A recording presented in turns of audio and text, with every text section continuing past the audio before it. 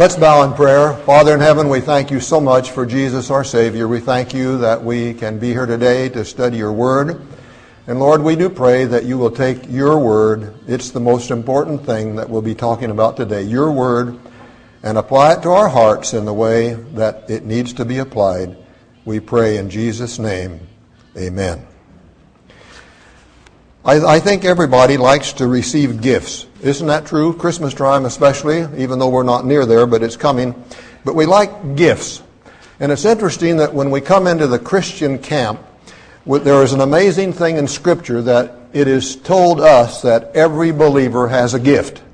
And you may not know what your gift is, and I know they have great big conferences that have about, your spiritual gifts and all this, but the Word is filled with the fact that when we receive Jesus as our personal Savior, we are given a gift. You may not know what yours is, but I bet you do. And if you don't know, ask someone near you who knows you well, and they will tell you what you're good at. And really, that's the way the Spirit of God does it. He gifts people according to their personality and what they can do. And it's a wonderful thing, the way He gifts. In our outline, first of all, what can I do as a believer? Well, as we look at the introduction, we all have different gifts. That is told us in Romans 12:6.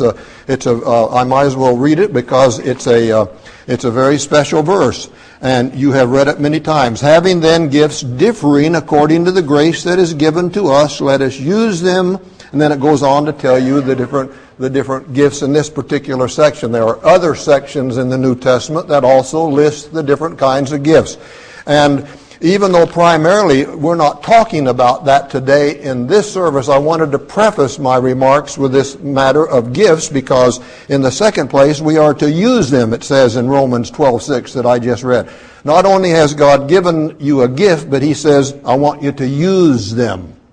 And then in the third place, we do this by ministering to one another. 1 Peter 4:10 gives a very interesting little highlight to that.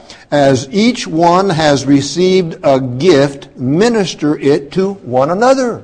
So God has given you some special thing that you can do, my friend, and God wants you to do that in a ministry way to one another. Use what God has given you, that gift, and help somebody else. Minister to one another. And then, of course, the reason is given in 1 Corinthians 12, verse 7. It says, for the profit of all. Because you see, if you are doing what God wants you to do, and if I'm doing what God has asked me to do, then everybody is going to profit from one another because we're helping one another because we're using the particular gift that God, the Holy Spirit, has given to us. And so it's very, very important. Now, 1 Thessalonians gives us several of different ways that we can be active and do things in the church, out of the church, and it's not necessarily a gift of the Holy Spirit. Some of these are commands. Most of them are, I believe, they're commands, things that we are to do as believers, and it's just just common sense as we go through this wonderful 1 Thessalonians. There are so many things that could be said as we go through 1 Thessalonians. I've only picked out 5 of them because otherwise we'd be here all day, and no one wants to do that. Number 1, you can witness. You can witness. Now, it's interesting.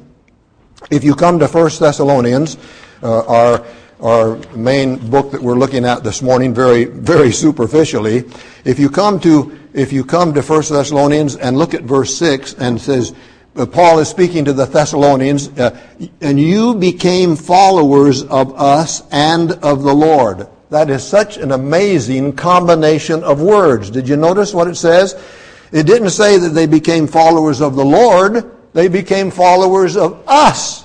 They became followers of Paul and his associates. Isn't that interesting? Why? Because God uses people in the field of witnessing. He wants to use you to be a witness.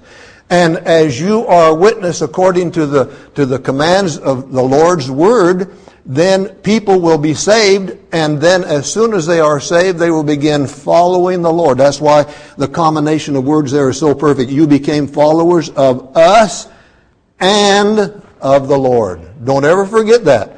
God wants to use you to be a witness in Ferndale as a member and friend of this church to win people to Christ. And as you do that, people will follow the Lord because they have discovered Him through your witness about Him. What a wonderful story.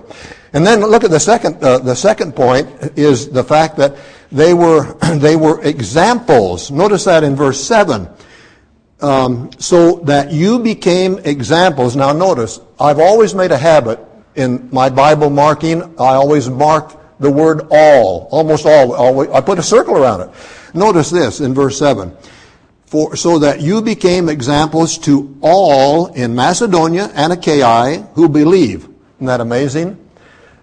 The Thessalonians and their reception of Jesus Christ was so powerful that Paul says that their testimony, that they were examples to everybody. Isn't that amazing?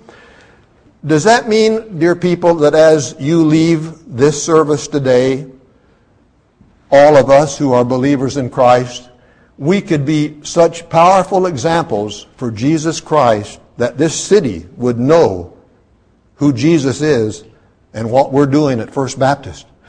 I remember years ago, and I've given this illustration before, and I don't even know the pastor's name. It was years and years ago, hundreds of years ago. He made the statement. He said, someone asked him, Pastor, why is it that this little town where your church is, why is it that everybody seems to be so vibrant and knows everything that's going on and your church is so powerful?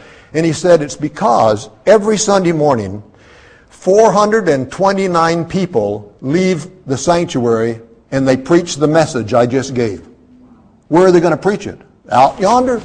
That's where they are, folks. They're not in here this morning. They're out yonder. We are to take the message of Jesus to them. Let's learn to do it, okay?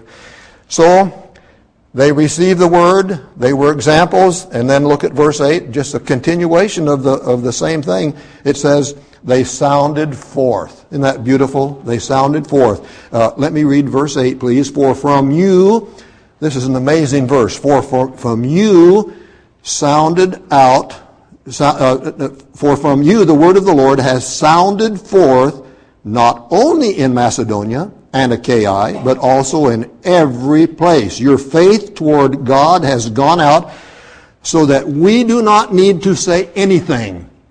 You would put the preacher out of business if we were doing our job for the Lord. But we're not going to put him out of business because we're all going to do it together. So everybody's busy. What a wonderful thing. We had a dear little saint in Brazil. Her name was Maria Coriolando. And she was sick. She was in a hammock, swinging back and forth for years and years. We found out about her through our ministry at the City of Hope Baptist Church in Natal, Rio Grande do Norte, Brazil. And I went to see her, Margie with me, and she was a gracious lady. And I say, well, tell me about your story, Maria. And she said, well, I'm a spiritist. I've been a spiritist and I've worshiped Satan for 30 years. Oh, really? Well, that kind of took me back. She just kept on swinging. And we kept on going week after week after week, and she never did really want to receive Jesus as her Savior. And one day, the Holy Spirit just gripped my heart, and I said in my soul, Lord, let me tell her one more time. And I said, Maria, why don't you become a Christian? Turn your life over to Jesus. Leave that terrible practice of witchcraft and satanic worship and follow Jesus, who will give you freedom and the assurance that when you die you will go to heaven and be with Him. And I went through John's gospel just very simply about as many as received Him, to them gave He power to become the sons of God, even to those who believe on His name. And just talk to her. And I raised my head from praying, because I had a word of prayer right after that, and I says, Maria, wouldn't you like to receive Jesus as your Savior? And she shook her head. She says, I already have, while I was praying. Praise the Lord. But here's what Maria did. Maria took these kind of admonitions seriously, even though she didn't know them. As she had just received Jesus as her personal Savior, she looked over from her hammock to her husband, who was sitting over there, a wonderful man, and she said, Kodiolanu, what about you? And he said, I receive him too. So here, Maria got saved and her husband in 5 seconds. Oh, folks, that's the way it can be done and should be done for Jesus' sake. There was a Takuna Indian family in the Amazon jungles, and we didn't know them, of course, until I preached the gospel in the area, and a fellow, there's one of their sons named Frank came and received Jesus. And boy, he was a wonderful guy, and he went back, and the next week he brought Peter, and Peter heard the gospel, and he got saved. The next week, Peter and Frank went back, and they brought their brother Madhu, and he heard the gospel, and he got saved. The next week, Frank, Peter, and Mario brought their brother John, and he got saved. And the next week, these four brought Pascual, and he got saved. And then they brought Teresa, their sister, she got saved. Then they brought Carmen, their mother, she got saved. And then they brought Robert, their dad, and he got saved. You see, bring the wandering ones to Jesus. Just do it, folks. Let's do it as a church and learn what it means to bring people to Jesus Christ, that they will hear the wonderful message of salvation and be saved. What a testimony our Brazilians have been. We were home from Brazil, and I was holding a service in the Tacoma church, and at the invitation, a young girl raised her hand, a teenager, and came forward, and we spoke to her, and she wonderfully received Jesus as her Savior. And I said, why don't you pray? And so, boy, never heard a prayer like this before. She prayed, she had never prayed before, so she didn't know how to pray. Sometimes that's a good idea. She just talked to the Lord about what He had just done in her life and saved her, and she says, Lord, if you save me, I'll do the rest. And I wondered what she meant by that. I found out the next meeting, she brought her folks, and they heard and they got saved. Save me, Lord, and I'll do the rest. Couldn't we just do that, folks? Just say, I'll do the rest. Go out and bring them in and talk to people about our wonderful Savior. Well, we've all heard of Charles Spurgeon. Charles Spurgeon was going to preach in the great big Crystal Palace in London. So he took his deacon. They went inside the auditorium, and he told his deacon, he says, go way up there in the last balcony up there in that place. And he said, okay. So he went up there. And when he was up and positioned in his place, Spurgeon, in that marvelous voice of his, I never heard it, but I'm sure it was because he was quite a preacher, he said this. He quoted a verse. He stood at the pulpit and says, this is a faithful saying and worthy of all acceptation, that Christ Jesus came into the world to save sinners, of whom I am chief. He did that just to check the acoustics in the auditorium. They didn't have any idea anyone was in the building. 30 years later, he was called to a home in London, and the man said, Dr. Spurgeon, many years ago you stood in the pulpit and quoted a verse, 1 Timothy 1:15. I was clear up in the cupola doing glazing work in the glass work, and I heard you give that voice, and I fell under conviction. And God, the Holy Spirit, convicted me, and I became a Christian right up there doing my work. I trusted Jesus as my personal Savior.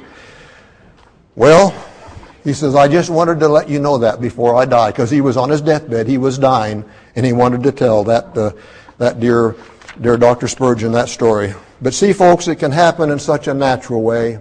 It's like the man one morning on his way to Sunday school, he saw 4 boys on the street corner.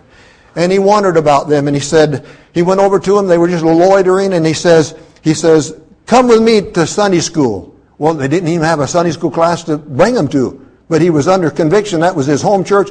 So he took them there, and he taught a Sunday school class himself, even though he was not even an official teacher of the church.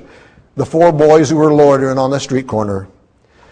Well, the years went by, and later on, this man who invited these 4 loitering boys to the Sunday school class, he, the teacher, received a birthday letter from each one of those boys. This was many, many years later. And here is the composition of those boys who were loitering on the street corner. One was a missionary to China.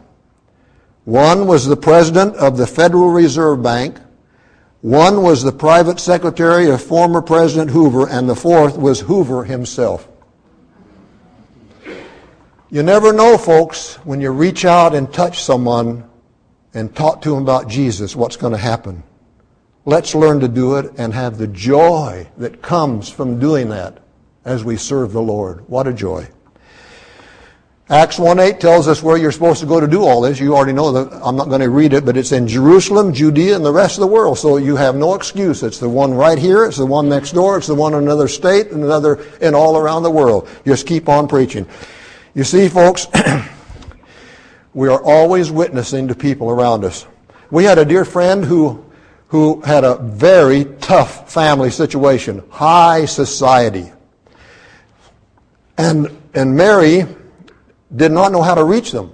So here's what she did. She took a gospel tract that we have in our church. She took a gospel tract, and she took it and she wrote on a piece of paper. She transcribed it from that tract into her own handwriting and sent those to her family members like a personal testimony to them because she didn't know how to do it.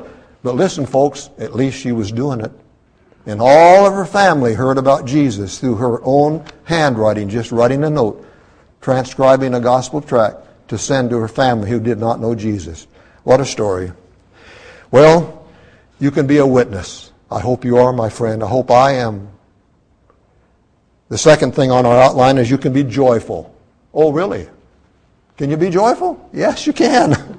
First, look at 1 Thessalonians. Look at verse, let's see, where are we? We're in 1 Thessalonians 1:6. That, first of all, says, "And you became followers of us and of the Lord, having received the word in much affliction, with joy of the Holy Spirit." So this is talking about, once again, we know that joy is a product of the Holy Spirit. Now, you can be as happy as a lark, but happy is not necessarily joyful. Happiness depends on things that happen all the time around us. Joy is something you have on the inside, and you're joyous all the time. It's just the way it works. It's wonderful. Well, then look at chapter 2 and verse 19. There's another verse that he's relating about his joy.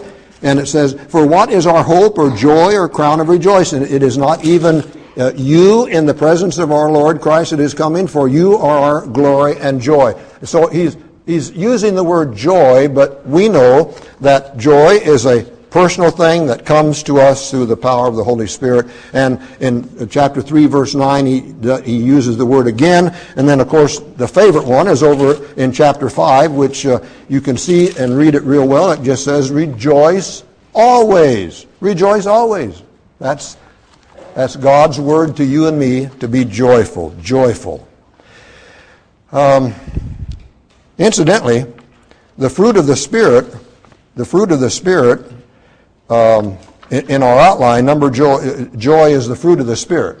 In our outline under number 2, you can be joyful. Joy is the fruit of the Spirit. Galatians 5:22. I will not read the verse, but the fruit of the Spirit is love, joy, peace. There are. It's the second one on the list. Number 2, joy gives strength. You may say, "Boy, I'm just so weak today, I don't know what to do." Now that could be physically or it could be spiritually, it could be a lot of different things. But if you feel kind of weak today and feel like you can't hack it, just remember, dear friends, that Nehemiah told the Jews, he said, "The joy of the Lord is your strength." How much better can you get than that? You can't. The joy of the Lord is your strength. Praise the Lord for that. Well, and then Psalm 126, verse 6 is, even though referring to the Jews coming back to their land, it's often used in evangelism context, because look at this beautiful verse. "He who continually goes forth weeping, bearing seed for sowing, shall doubtless come again with rejoicing, bringing his sheaves with him." Happiness when someone gets saved. Joy in your heart because someone is saved. Are you joyful today? Do you have the joy of the Lord in your life? We had a dear. I'm bringing all these examples from Brazil because they're so vivid in my mind. After all these years that we've been out of there, Rita was a gal who was a school teacher, got saved way in the interior of Brazil, and became a powerhouse for the Lord. And she had nothing, had no money, didn't have much of a family, but boy, I'll tell you, she had the Lord, and she was joyful. We would pick her up at the old folks' home every Sunday morning. She lived in an old folks' home in Natal, Rio Grande do Norte, Brazil, where we lived. And we'd pick her up, and she'd get in the back seat of the car, and she'd start singing. She knew all of the songs. She had a marvelous mind. She would start singing the hymns. And it took us about 15 minutes to get to church, so you can sing a few hymns in 15 minutes. And pretty soon I would hear a voice in the back seat. She said, "Mr. Ralph, are we getting near the church?" "Yes, Rita, it's right around the next corner." She said, "Praise the Lord." You know why? Because she's happy all the time. And she'd come to church, and boy, she would just sing with us and pray and listen to the Word. And what a lesson. One time she had to go from her town down to another town it was a 5-hour journey. No seats on the bus. That's a common occurrence in Brazil. Many a time for going out to do work in northeast Brazil, I'd have to stand up for 4 hours on the bus because there's no seats. Well, Rita had no seat either, and the driver said, "Well, you can sit here on top of the motor." They have a box built over the motor, in these old-time buses. So she sat on the box for 4 hours. Must have been a hot seat for deluxe. But she also lost her suitcase on that trip. And you get her off the bus and start talking to her.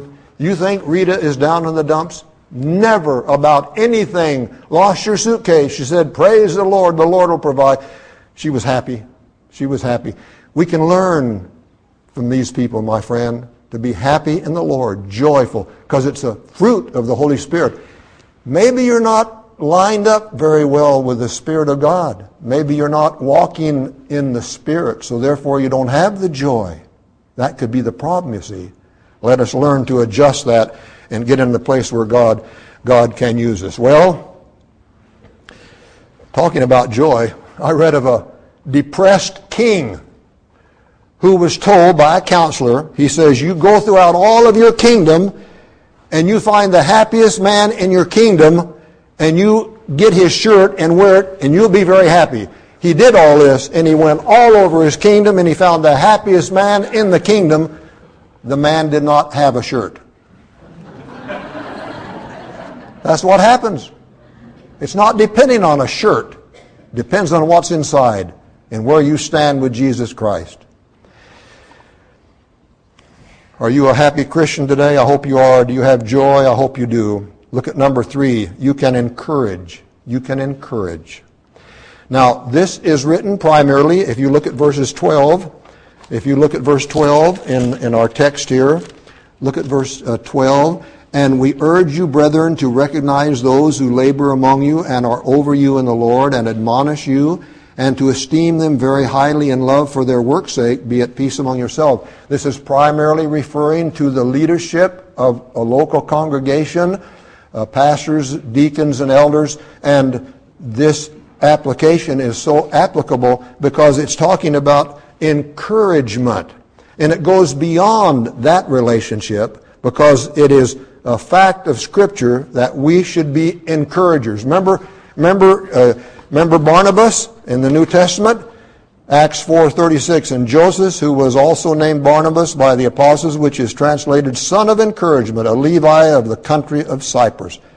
Remember George Fujimoto? Would you say he was an encourager? Absolutely. Well, it's good to be an encourager. Now, listen, there's a difference between encouragement and flattery. Did you know that? A lot of people, all they do is sling out flattery. Not good. Not a good idea. You see, flattery is a false compliment to someone for selfish reasons. Oh, I'm just going to really build them up, but it's all for me, really. See, that's what flattery is. Now, encouragement is building up somebody. God has a lot to say about flattery. Listen to what he says in Psalm 26:28. A lying tongue hates those who are crushed by it, and a flattering mouth works ruin. Here's what Ken thinks about flattery in another verse, Psalm 12:3. May the Lord cut off all flattering lips and the tongue that speaks proud things. You see, and Paul was very, very careful in this letter to the Thessalonians in chapter 2 and verse 15. He says, I did not use flattery, which means insincere speech. He says, I didn't use that when I was with you. His was genuine speech. Well, in the age of email and forwards and the never-ending reception of stuff on our computer, you may have already heard this. Would you please bear with me? I want to read it anyway because I think it may help at least one or two people here today, and it's going to help me just reading it again. A teacher in New York decided to honor each of her seniors in high school by telling them the difference they each made. She called each student to the front of the class one at a time. First, she told each one of them how they had made a difference to her and the class. Then she presented each one of them a nice blue ribbon imprinted with gold letters which read, Who I am makes a difference. Afterwards, the teacher decided to do a class project to see what kind of impact recognition would have on a community. So she gave each one of the students 3 more of those ribbons that said, Who I am makes a difference, and instructed them to go out and spread this acknowledgement ceremony. Then they were to follow up on the results and see who honored whom and report back to the class in about a week. So one of the boys in the class went to a junior executive, probably the guy I work for, in a nearby company and honored him for helping him with his career planning. He gave him a blue ribbon, one of those he had received, and put it on his shirt. Then he gave him 2 extra ribbons and said, we're doing a class project on recognition and we'd like you to go out and find someone to honor and give them a blue ribbon, then give them the extra blue ribbon so they can acknowledge a third person to keep this acknowledgement thing going and going. Then please report back to me and tell me what happened. Okay. Later that day, the junior executive went in to see his boss, who had been noted, by the way, as being kind of a grouchy fellow. He sat his boss down and told him that he deeply admired him for being a creative genius. Well, I wonder how I got up the nerve to say that, huh? The junior executive asked him if he would accept the gift of the blue ribbon and would he give him permission to put it on him. His surprised boss said, well, sure. And the boss seemed very surprised. The junior executive took the blue ribbon and placed it right on his boss's jacket above his heart, and he gave him the last extra ribbon and said, would you do me a favor, sir? Would you take the extra one and pass it on by honoring someone else? The young boy who first gave me the ribbon is doing a project in school, and we want to keep the recognition ceremony going and find out how it affects people. That night, this man, the boss, came home to his 14-year-old son and sat him down and he said, the most incredible thing happened to me today. I was in my office and one of the junior executives came in and told me that he admired me and gave me a blue ribbon for being a creative genius. Imagine, he thinks I'm a creative genius. Then he put his blue ribbon that says, who I am makes a difference, and he put on my jacket above my heart. And he gave me an extra ribbon and asked me to find someone else to honor. And as I was driving home tonight, son, I started thinking about whom I would honor with this ribbon, and I thought about you. I want to honor you, my son. My days are really hectic, and when I come home, I don't pay a lot of attention to you. Sometimes I scream at you for not getting good enough grades in school, or your bedroom is a mess. But somehow tonight, I just wanted to sit here and, just let you know that you do make a difference to me. Besides your mother, you are the most important person in my life. You're a great kid. I love you. The boy started to sob, and he wouldn't stop crying. His whole body shook. He looked up at his father and said through tears, "Dad, earlier tonight I sat in my room and wrote a letter to you and Mom explaining why I had killed myself and asking you to forgive me. I was going to commit suicide tonight after you were asleep. I just didn't think that you cared at all. The letter is upstairs. I don't think I need it after all." His father walked upstairs and found a heartfelt letter full of anguish and pain. The envelope was addressed Mom and Dad. The boss went back to work a changed man. He was no longer a grouch, but made sure to let all his employees know that they made a difference. The junior executive helped several other young people with career planning and never forgot to let them know that they made a difference in his life, one being the boss's son. And you see, and the young boy and his classmates learned a valuable lesson. Who you are does make a difference. And folks, encouragement does pay. Why don't we learn to just give a word of encouragement to someone? You may not even know they need it, but in doing so, you may save someone like this young boy and save his life.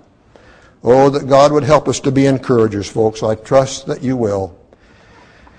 And then number 4, it says you can pray. 1 Thessalonians 5:17 says pray without ceasing.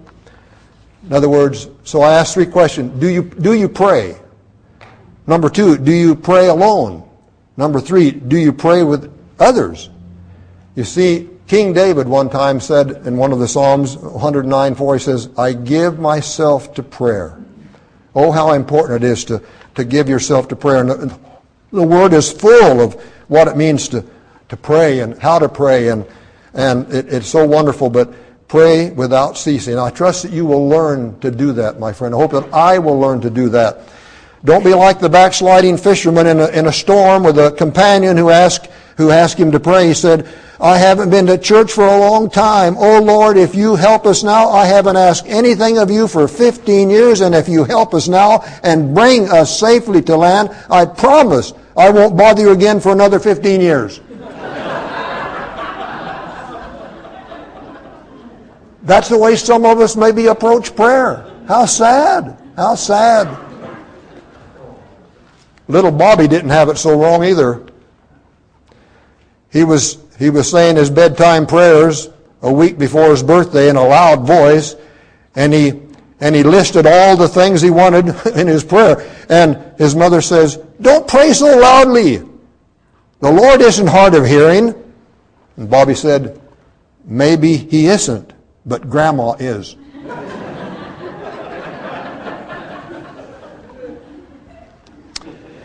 Prayer is more than an intercession or an intercom between you and God to put in your order for something, my friend, that you just want. Prayer does include that, but prayer is a means God uses to change us. Billy Graham said this, that 85% of all seminaries in the USA have no classes on prayer. 7 days without prayer makes 1 week. That's a good little pun, isn't it? It has been said that the average Christian in America spends only 4 minutes a day in prayer. It was found that pastors spend an average of only 7 minutes per day conversing with God, and later that was changed to only 3 minutes a day. My mother wrote us in Brazil one time. They lived in Phoenix, Arizona, and here's what Mother said. She says, "I get little done but praying." A lot of you knew Annette. Thank God that Mother got little done but prayer. But that she did.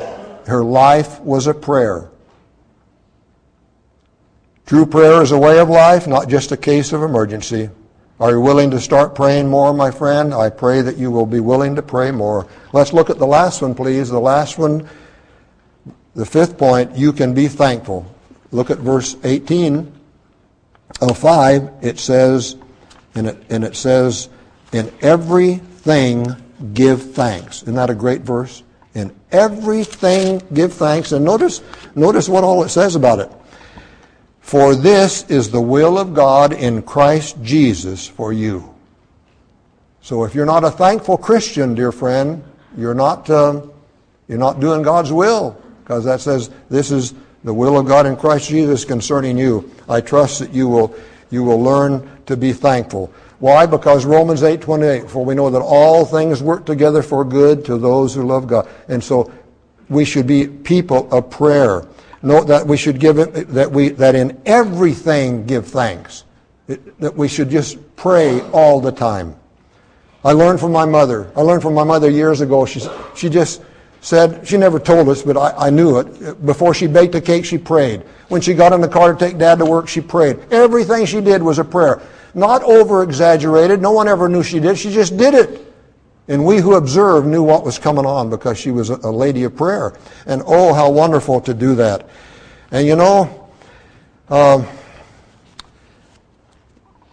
Thanksgiving may be the missing ingredient in our lives. Dear old Alexander White, the great preacher of yesteryear, he always prayed with gratitude, and one day it was a miserable day. And his congregation kind of got a kick out of it. They says, what in the world is he, because he's always so thankful. What is he going to say today in his prayer? Well, here's what he said. Oh Lord, we thank you that it is not always like this. Isn't it great to be positive like that? You see, an appreciative heart brightens a dreary day and shortens the longest night. Now I'm going to read another one, and forgive me if you've heard this one before, and I'm not smart enough to know this thing by heart, so I'm going to read it. But it just shows you the power of thankfulness. One day a poor little boy was going from door to door selling his goods, and he was trying to pay his way through school, and so he was down to one dime, and he was getting real hungry. So the next house he went to, he decided that he would ask for a meal at the next house. However, he lost his nerve when he got there, and he just could not bring himself around to ask for anything to eat, but he was so hungry.